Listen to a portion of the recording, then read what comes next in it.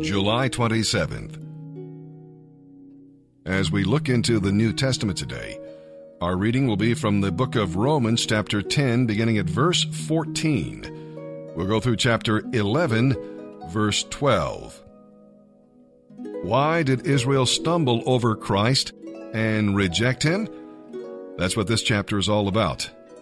Because they did not understand the kind of righteousness God wanted or how to get it. Like the Pharisees and many people today, they thought only of righteous works and could not comprehend a righteousness that comes by faith only. The missionary heart of Paul comes out in verses 14 through 17, as you'll see.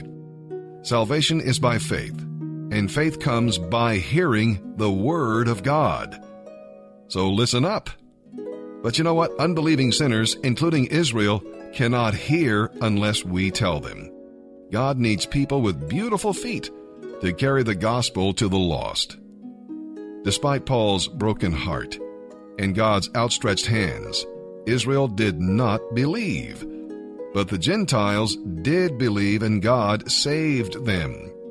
Listen, when you feel discouraged in your witnessing, remember Paul.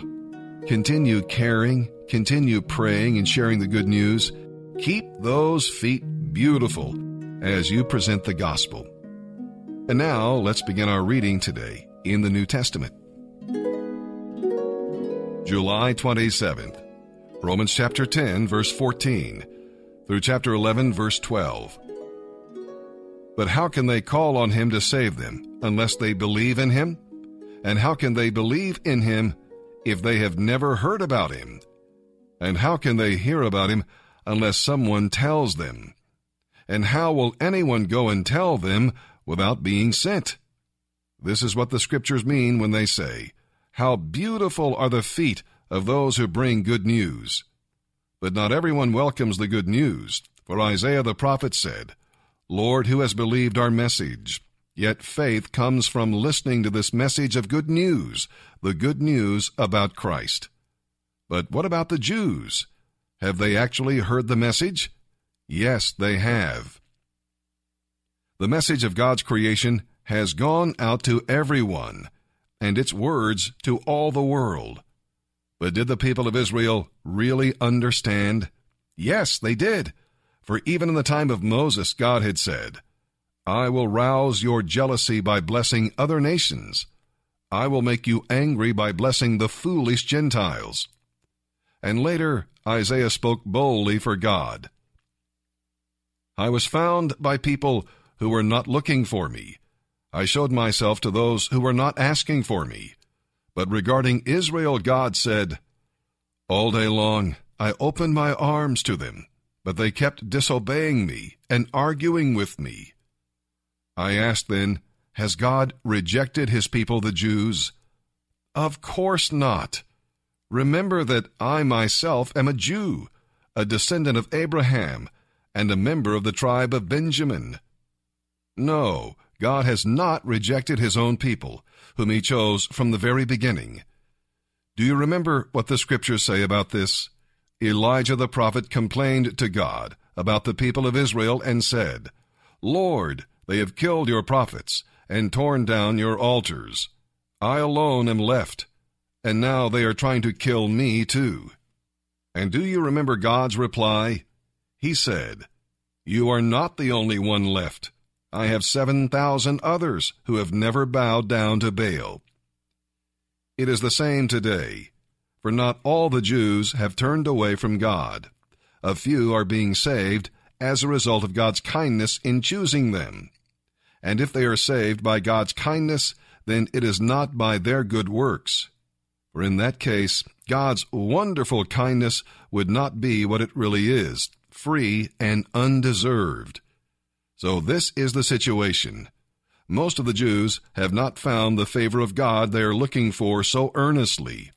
A few have, the ones God has chosen, but the rest were made unresponsive. As the scriptures say, God has put them into a deep sleep. To this very day, he has shut their eyes so they do not see, and closed their ears so they do not hear. David spoke of this same thing when he said, Let their bountiful table become a snare, a trap that makes them think all is well. Let their bountiful table become a snare, a trap that makes them think all is well.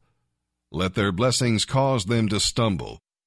Let their eyes go blind so they cannot see, and let their backs grow weaker and weaker.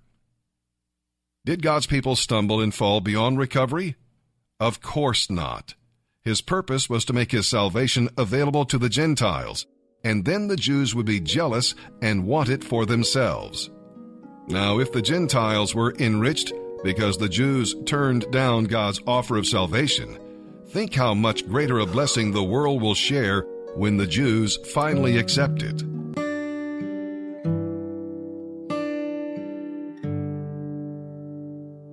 The call for self-denial teaches the pursuit of satisfaction in God.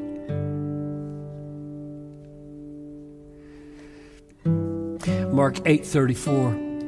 If anyone would come after me, let him deny himself and take up his cross and follow me. For whoever would save his life will lose it. But whoever loses his life for my sake and the gospel's will save it. But what does it profit a man if he gain the whole world and forfeit his soul? The reason we have to take up our cross and deny ourselves is not because we're liable to have too much pleasure in God. So we need a little bit of suffering thrown in. The reason we have to take up our cross and deny ourselves is because we are so liable to find our pleasures elsewhere. Now, I've been a Christian for 64 years, and every day I must deny myself, my bent to seek pleasure elsewhere. The corruption of the human heart does not need a conversion story out of drugs. It just needs to look in the mirror at age 70. Where would we be without self-denial? In love with the world, that's where we'd be. Suicidal pleasures, that's where we'd be. And you will never outgrow the need for that command. Die, Christian, every day. Put to death what is earthly in you. And don't think you've given up Christian hedonism. It is all about joy. It's all about, more of you, none of that. I'm not going to be killed by that. I don't care how good it feels. So, the teaching of Jesus about self-denial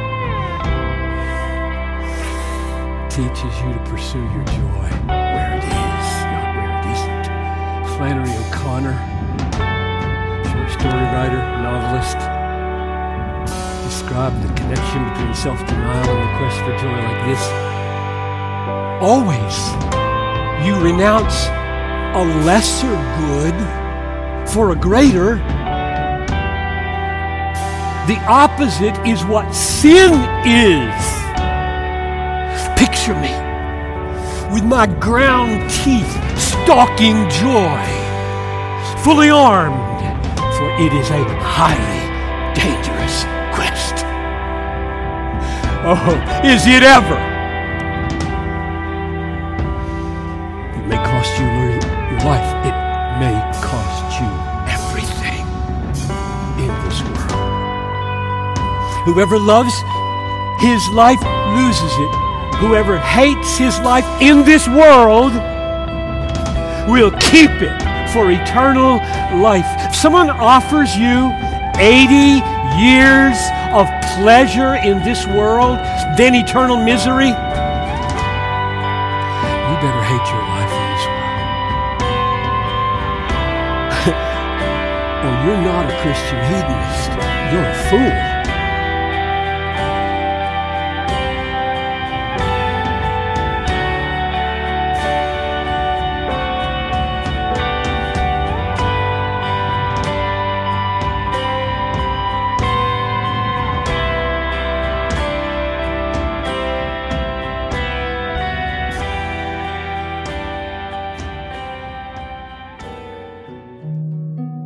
Today we're reading Psalm 21, verses 1 through 13. If Psalm 20 is a prayer before the battle, Psalm 21 is the praise after the victory. Too often we forget to praise God when He answers prayer and gives us what we requested. We'll read about God and the king. See, God gave David strength to win the battle and then gave him honor and majesty from the victory. Before the battle, David asked God to spare his life, and God gave him his request. God responded to David's faith by protecting him, and David responded to God's blessings by praising him. David rejoiced in God's strength and salvation, and in His presence with him. We'll read about God and the enemy. These were the enemies of God because they wanted to destroy His people Israel. David fought the Lord's battles, and the Lord gave victory. God kept His promise to Abraham. And then we'll read about God and the nation. Now the whole congregation praises the Lord. Individual praise in private is important, but we should share the joy with others and let them praise God with us. Praise ye the Lord. Psalm 21, verses 1 through 13. For the choir director, a psalm of David. How the king rejoices in your strength, O Lord. He shouts with joy because of your victory. For you have given him his heart's desire. You have held back nothing that he requested. You welcomed him back with success and prosperity. You placed a crown of finest gold on his head. He asked you to preserve his life, and you have granted his request. The days of his life stretch on forever. Your victory brings him great honor, and you have clothed him with splendor and majesty. You have endowed him with eternal blessings. You have given him the joy of being in your presence. For the king trusts in the Lord. The unfailing love of the Most High will keep him from stumbling. You will capture all your enemies. Your strong right hand will seize all those who hate you. You will destroy them as in a flaming furnace when you appear. The Lord will consume them in His anger. Fire will devour them. You will wipe their children from the face of the earth. They will never have descendants. Although they plot against you, their evil schemes will never succeed. For they will turn and run when they see your arrows aimed at them. We praise you, Lord, for all your glorious power. With music and singing, we celebrate your mighty acts. Proverbs chapter 20, verses 4 through 6. If you are too lazy to plow in the right season, you will have no food at the harvest.